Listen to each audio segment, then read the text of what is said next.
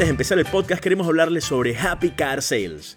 Si usted está interesado en comprar un carro, Louis en Happy Car lo hace muy fácil. En primer lugar, todos los financiamientos se hacen en casa. ¿Por qué, Daniel? Porque no importa si tienes buen crédito, mal crédito o, escuchen esto, si no tienes ningún tipo de historial crediticio. Happy Car se encuentra en el 203 West State Road 84 en Fort Lauderdale, o puedes visitar su página web happycarsflorida.com. O hagan esto mejor, llamen a Louis ahora mismo, 954-745-9599. Dile que escuchaste este podcast y que estarás manejando tu nuevo carro hoy. El carro de tus sueños, así que escógelo.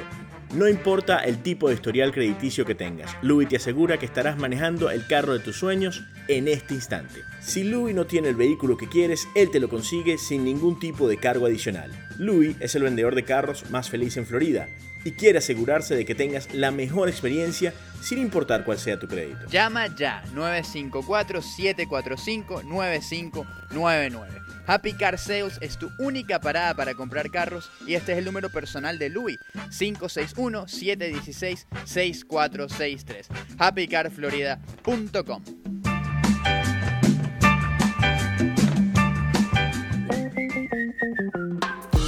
Bienvenidos a otro episodio más de Swings and Misses en español. Hoy es 16 de agosto. 16 de agosto de 2019. Si usted empezó a escuchar podcast en el 2021 y dijo, oye, vamos a ver qué decía esta gente en el 2019 sobre un equipo que en este momento está primero de la división este de la Liga Nacional. Este era lo que pensábamos Daniel Álvarez y Oscar Prieto sobre los Marlins de Miami el 16 de agosto de 2019 en Swings and Misses en español. Hoy, día viernes, los Marlins acaban de salir de gira. Tendrán una gira que será relativamente corta. Volverán al Marlins Park para justamente el Players Weekend, que será un buen evento y que seguramente estaremos dando algo de cobertura ya la semana que viene. ¿Cómo estás, Daniel? Muy bien, Oscar. Ya pensando, bueno, yo creo que no tengo que pensar mucho cuál es mi apodo para el Players Weekend. Yo creo que el de usted sí, yo creo que la gente no lo conoce tanto, pero el chino no es tan difícil. Pero eso lo vamos a dejar ya para la semana que viene. Como ya decías, empiezan dos series que pueden ser muy interesantes. La primera en Colorado, un estadio de bateadores, un equipo que estuvo realmente apagado los dos primeros juegos de la serie contra los Dodgers, pero que ayer anotaron 13 carreras en un duelo que era de Walker Buehler y Caleb Smith. No estabas esperando muchas carreras, en verdad. Y terminaron bateando muy bien ambos equipos. Y así que ahora van a Colorado. Los Marlins, por cierto, Oscar, con un nuevo asistente, o mejor dicho, un asistente del coach de bateo que va a estar por nada más estas dos series en la carretera. Y se trata de Jesús Merchán, que va a estar sustituyendo a Eric Duncan, que no va a poder hacer el viaje. Pelotero muy conocido en la liga venezolana por su paso con los Tigres de Aragua, con los Navegantes del Magallanes. Recientemente estuvo como coach de bateo o asistente del coach de bateo de los Tiburones de La Guaira. Y este año va a estar como coach de tercera con los Tigres de Aragua. Así que va a ser interesante ver a Merchán realmente haciendo su debut de una manera u otra en Grandes Ligas. Importante la oportunidad que recibe Jesús Merchán con los Marlins de Miami, seguir avanzando en su carrera como técnico.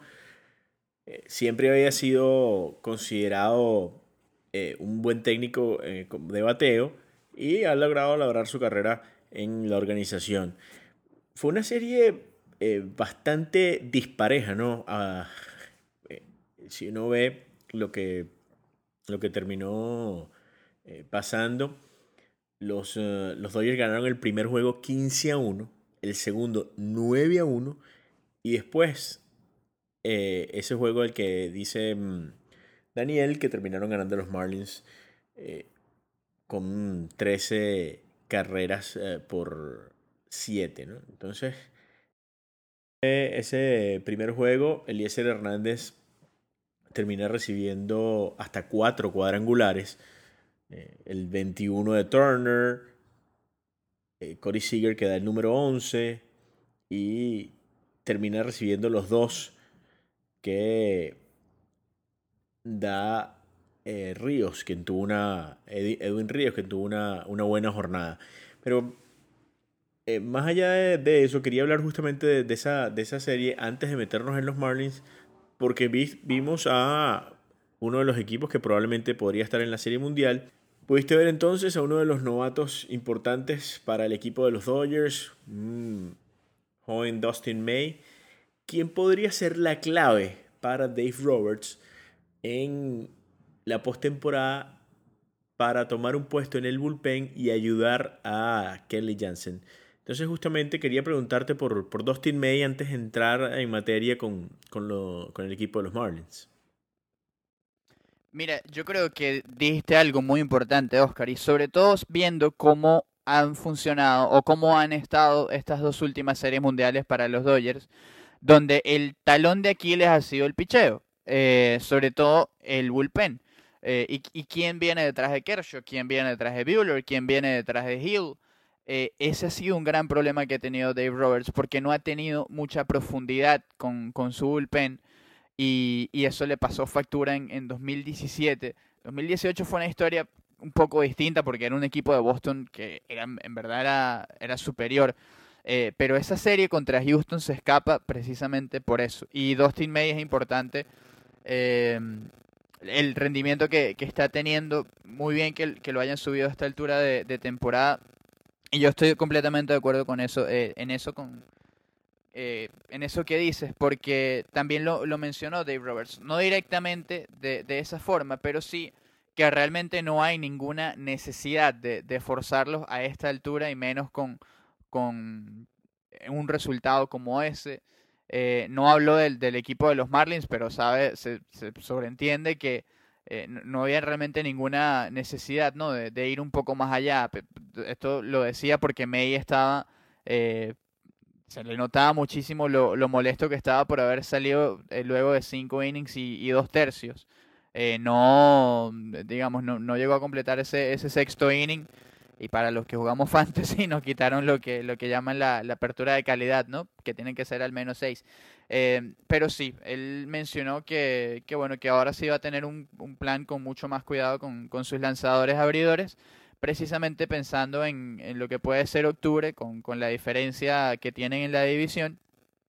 Y bueno, Dustin May yo creo que sin duda será clave en ese sentido. Creo que lo vimos más o menos con Walker Buehler cuando él debuta en 2017, que no estaba como abridor, sino como relevista. Yo creo que Dustin May ahora que sí tiene va a tener una experiencia como abridor de grandes ligas, pueda pasar al bullpen en la postemporada y como tú dices, apoyar a Jansen y a un bullpen de los Dodgers, Oscar, que lo que les ha faltado en estas últimas dos series mundiales ha sido profundidad.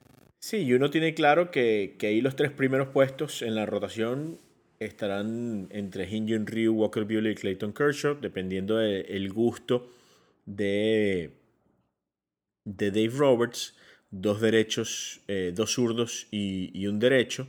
La temporada de Ryu ha sido fenomenal, Kershaw ha estado bastante bien y Walker Buehler es uno de los buenos lanzadores. Entonces tienes a tres buenos lanzadores y después decidir ese cuarto entre Kenta Maeda, el propio Dustin May, Rich Hill y Ross Stripling. Los últimos dos están en la lista de incapacitados, pero deben regresar. Con Joe Kelly y Pedro Báez en el bullpen, teniendo a alguien que pueda estar en el sexto o séptimo inning, como Dustin May, pareciera ser lo ideal para Dave Roberts. Entonces, vimos a un equipo con mucho poderío, con un Cody Bellinger peleando el más valioso de la Liga Nacional, viendo cómo el propio Max Muncy y Justin Turner ayudan, la llegada de Corey Seager después de estar bastante tiempo lesionado es importante, pero una tercera serie mundial, ya lo hablábamos la vez pasada, oye, este equipo está para llegar fácilmente a la serie mundial, pero uno se pregunta si está para ganarla. Yo no, bueno, obviamente nunca es fácil llegar a una serie mundial y obviamente, pero sí estamos de acuerdo y creo que lo mencionamos después el deadline Oscar, que era nuestro gran favorito en la Liga Nacional. Obviamente ganarla es complicado y sabiendo a quiénes pudiera enfrentarse, ¿no? Y sobre todo teniendo en cuenta que, a ver, si las cosas se dan como uno espera, quizás el rival sean los Astros de Houston, ¿no? Que ya mencionamos, bueno, tienen a Verlander, a Garrett Cole, eh, también a Zach Greinke, ahora agregaron a Aaron Sánchez, Wade Miley que no estaba lanzando mal, y bueno, tienen varias piezas, tanto en su bullpen como en su ofensiva, que son muy peligrosas, que ya todas están prácticamente al 100%. Y esto era importante también, algo que no tuvieron el año pasado, no contaron con esa suerte de tener a todo el mundo saludable y además una profundidad en su banco que les permitió no soltar la punta en ningún momento en el oeste de la Liga Americana. Así que sí, uno esperaría que este equipo de los Dodgers llegara a la Serie Mundial, quizás contra el equipo de los Astros. Obviamente ya en postemporada cualquier cosa puede ocurrir. Los Indios de Cleveland vienen en un buen momento. Los Yankees, a pesar de que no se reforzaron, no han bajado la guardia, a pesar de que ayer les cayeron a batazos. Y bueno, también en la misma Liga Nacional. Vamos a ver qué termina sucediendo con este equipo de Atlanta, que no creo realmente porque su bullpen tiene varios problemas. Después del deadline, cuando traen a Mark Melancon y a Shane Green, no han sido realmente una garantía para este equipo de Atlanta. Entonces, no se sabe realmente si ha sido peor el remedio que la enfermedad, ¿no? Entonces, los Dodgers parecen ser el único equipo que no tiene, o que tiene menos huecos, por decirlo de alguna manera, o debilidades, mejor dicho. Así que yo sí esperaría a Oscar que este equipo llegue a la Serie Mundial. Y yo sí los veo con grandes chances de ganarla. Nos metemos entonces en el equipo de casa, Daniel, ver un poco lo que fue esta estadía. Se está calentando Brian Anderson en este final de campaña. El jardinero derecho, vimos incluso mostrando dotes defensivos importantes, un buen out en la tercera base. Logró en ese encuentro donde los Marlins hacen 13 carreras tener un encuentro importante ofensivamente. Y es importante porque Anderson probablemente sea uno de las piezas angulares en cuanto a la ofensiva de este equipo en el futuro. Yo creo, Oscar, que eh, Anderson, a ver, esta segunda mitad para él es muy importante, porque el año pasado, cuando él estaba en su año de novato, sus meses de agosto y septiembre fueron malos, y él no estaba para nada satisfecho. Yo creo que eso le costó unos votos quizás para meterse entre los tres primeros para el novato del año. A ver, no había ninguna duda de que iba a estar entre Juan Soto y Ronald Acuña Jr., pero ese tercer lugar ha podido ser de él. Sin embargo, este año ha hecho, más allá de hacer algún ajuste, algún gran ajuste, hablaba con Brian temprano en la semana y él me decía que realmente su preparación que lo ha tenido ahí, porque el año pasado, obviamente él nunca había jugado una temporada completa en Grandes Ligas, se había tenido años completos en ligas menores, en AAA, en AA, pero que no está ni cerca de ser igual, y que era importante para él mantener el ritmo que traía desde la primera mitad, que este año de por sí no fue para nada buena. En verdad no fue buena la primera mitad de Brian Anderson, y eso lo tenía un poco preocupado, pero después del mes de julio ha estado bateando muy bien, no solamente poniendo números, sino siendo oportuno en muchísimas oportunidades. Su defensa yo creo que está mejor que nunca en tercera y en el jardín derecho también, que no es la posición en la que los Marlins esperan tenerlo a futuros. Lo reiteran muchas veces Mike Hill y Don Mattingly. Este muchacho va a ser el tercera base del futuro. Que de por sí lo que estaba haciendo en la antesala era espectacular. Pero sorprende mucho lo que hace en el right field. La jugada que hizo hace 2 días, desde el right field, lanzando, agarrando la pelota, dándose una vuelta y metiendo el brazo hasta tercera. Eso tú se los ves a los mejores right fielders del juego, a los right fielders, digamos, natos. no es algo que le ves a alguien que no había jugado right field nunca en ligas menores, que apenas lo empezó a hacer el año pasado. Cualquiera que vaya al estadio y vea a Anderson jugando en la pradera derecha, piensa que es un outfield natural. Y la verdad es que no es así. Eso habla de lo bien que lo está haciendo. Muy buen trabajo el que ha hecho Freddy González, trabajando con él día a día, sobre todo al comienzo, cuando empezaba apenas a adaptarse a la posición. Y con el bateo está con mucha más confianza, está mejor preparado físicamente y eso se le ha notado y eso es algo que él me dijo el año pasado, que se iba a enfocar mucho en el off-season, porque sí se le notó el cansancio el año pasado en agosto y septiembre, y por eso espera cerrar de buena manera. Incluso el mismo manager Don Mattingly, digamos, no es que lo había cuestionado, pero sí hizo mucho énfasis en Anderson el año pasado, sobre todo a esta altura de temporada, porque no estaba cerrando bien. Y alguien que, a ver, si tú quieres ser un jugador importante en grandes ligas, tienes que mantener esa consistencia. Se lo está ganando este año. Todavía estamos a 16 de agosto, falta mes y medio de temporada, a lo mejor un poquito menos.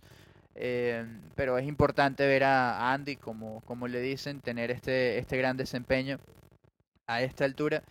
Y al igual que tú, Oscar, yo pienso que va a ser quizás la piedra angular de este proyecto. Tiene 26 años, está entrando realmente a los mejores años de su carrera. Y en una etapa en la que los Marlins esperan estar compitiendo dentro de muy poco realmente. Entonces, es importante que tenga este tipo de actuaciones. Revisando un poco las estadísticas de Anderson y lo que ha estado haciendo de diferente eh, en 2019, Daniel, uno ve que está elevando más la bola, el ángulo de salida es 10.8, le está dando incluso, tiene más barrels, que es la estadística que usan cuando le das en la zona perfecta a la pelota. Este año con apenas 333 bolas bateadas, ya tiene 30, a diferencia del año pasado que con 463 bolas bateadas tenía 27. Le está dando más fuerte a la bola. Eh, el porcentaje era 42 en 2018, este año ya tiene casi 46. Eh, ha hecho poco a poco ajustes, se ha estado ponchando un poquitico más y ha tomado un poquitico menos boletos. Lo que me llama la atención es que ha estado bateando mejor ante los picheos quebrados que ante la recta, cosa que fue diferente el año pasado. El año pasado batió 300 ante rectas y 211 ante picheo quebrado. Este año está batiendo casi 300, 298 ante la recta y 245 ante 298 ante picheo quebrado y 245 ante la recta. Entonces, son pequeños ajustes que ha ido haciendo Brian Anderson, pero obviamente en esos ajustes lo ideal sería que, chévere, bates mejor ante los picheos quebrados, pero mantengas ese nivel ante los picheos en recta. Sería interesante conversarlo con él y preguntarle acerca de esto, no solamente a él, sino también a Jeff Livesey, que pueda estar trabajando con él, con él en esto, mejor dicho, y también con el propio Don Mattingly. Sí llama muchísimo la atención, porque es lo que tú dices, mantener a ver, bateando la recta. Sí ha llevado mucho, sí le está pegando mejor a los lanzamientos quebrados y eso también habla un poco de cómo ha estado llevando mejor un poco la pelota hacia su banda contraria. Pero también Oscar el Poder ha estado ahí para Brian Anderson. Superó ya hace rato su marca personal en cuadrangulares. Está conectando más extra bases, le está pegando mucho más sólido a la pelota. Marlins Park no es el estadio que más le favorece.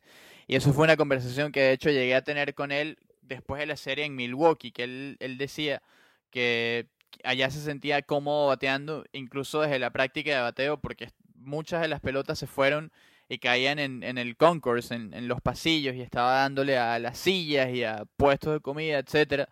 Aquí en Miami eso no pasa. Dice, la misma ronda que estoy tomando en, que estoy tomando en Miami era la misma que estaba tomando ya en Milwaukee, y aquí lo que estoy dejando muchísimos dobles más o mejor dicho, batazos que van entre dos en los gaps, ¿no? Como se le dicen.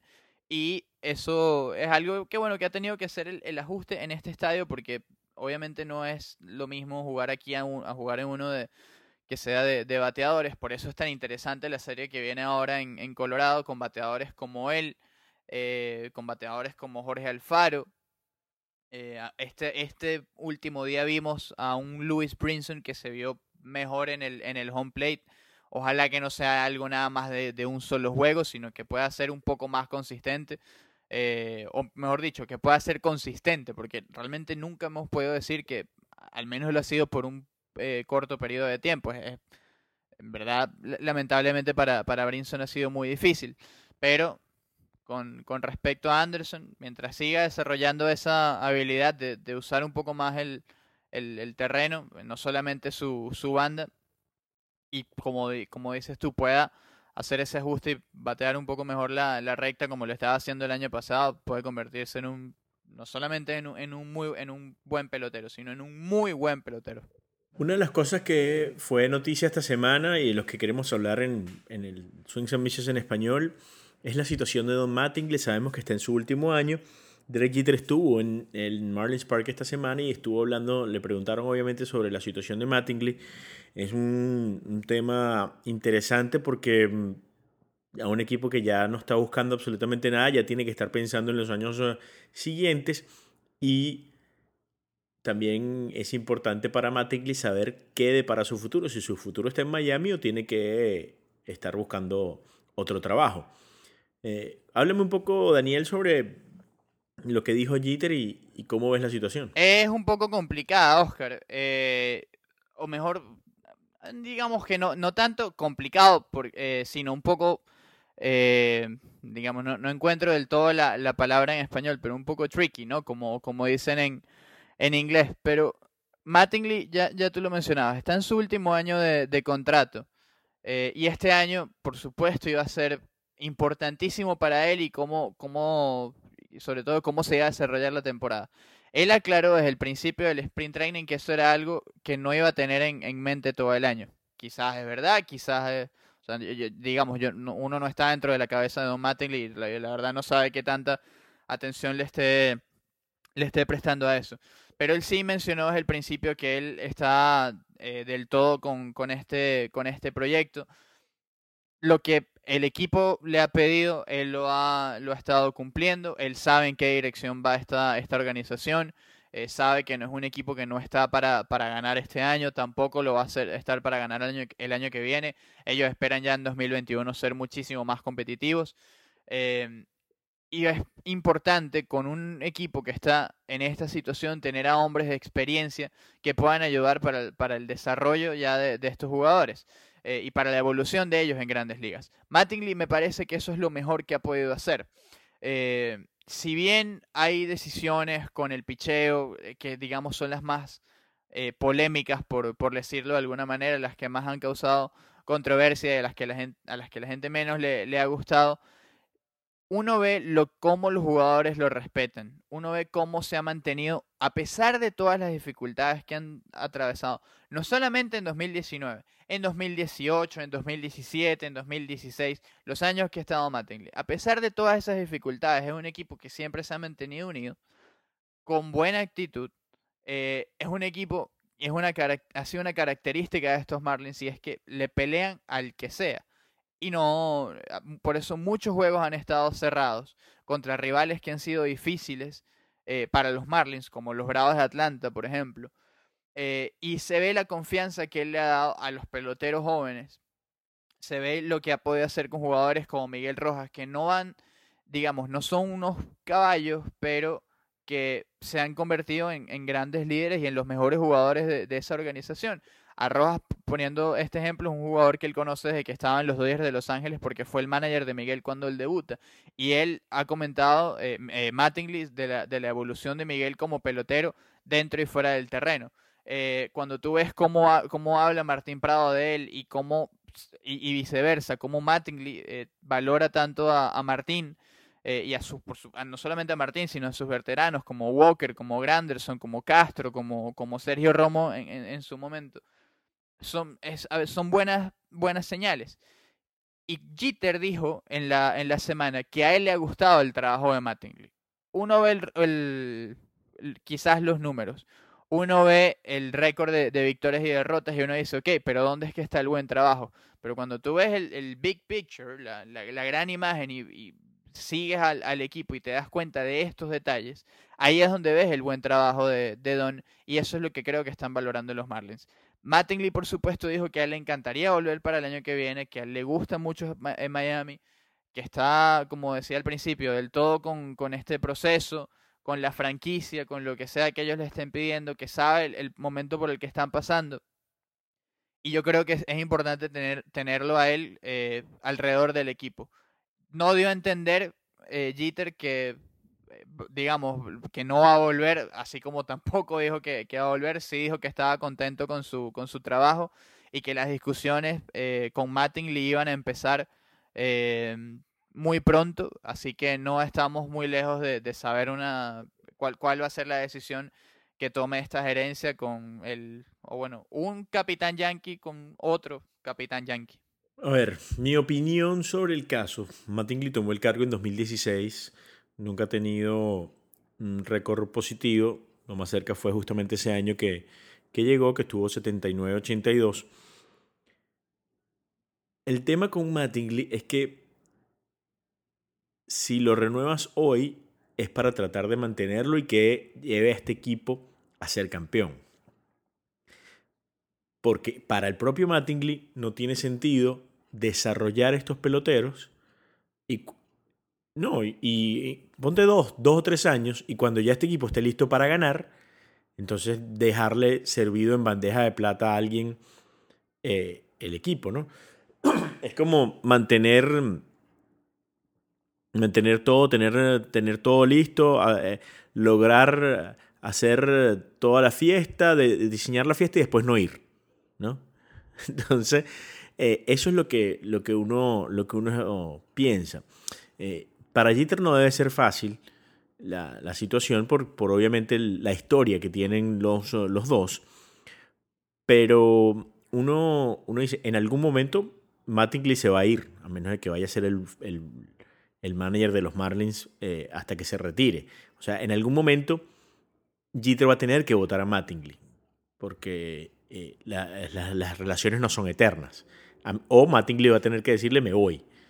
Entonces, eh, no sé si es el momento, justo que se le acaba el contrato, buscar a alguien que pueda desarrollar los peloteros y sea un manager que además venga con una visión fresca y que se adapte a todo lo que pueda venir en el futuro, que incluso lo vayas desarrollando tú como manager.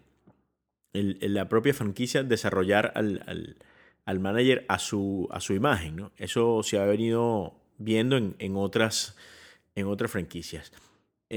No, me parece que Don tiene cosas buenas, como tú dices, también sobre todo el liderazgo creo que es importante. Si tiene problemas en cuanto al manejo del equipo y de la estrategia, creo que la mejor opción es ponerle gente al lado que sea extraordinaria en eso.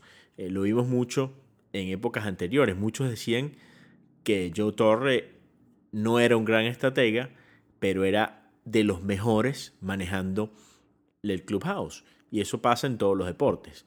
Entonces, son cosas que deben estar evaluando. No es fácil. No es fácil además conseguir a alguien que venga a Miami para entender el proceso.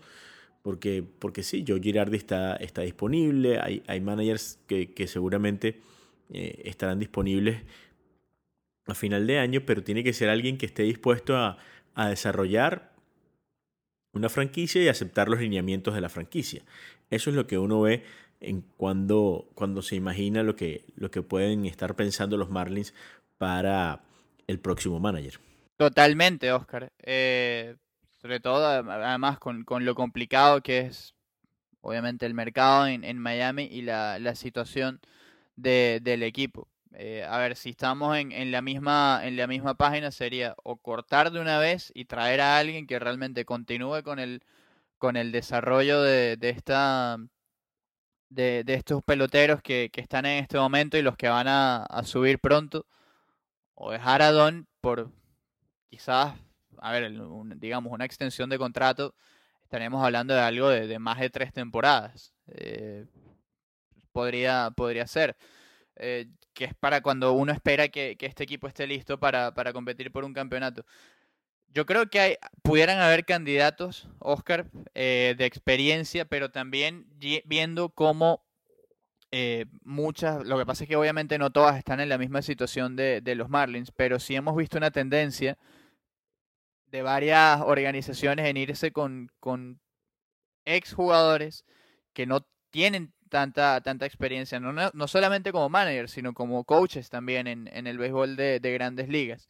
Y han salido varios nombres por ahí, Carlos Beltrán, Raúl Ibáñez, e incluso dentro de la organización de los Marlins, de Trey Hillman, se hablaba que él sí ya tiene experiencia ya no solamente en grandes ligas, sino en Japón también, que es el coach de primera base y de infielder del equipo de Miami.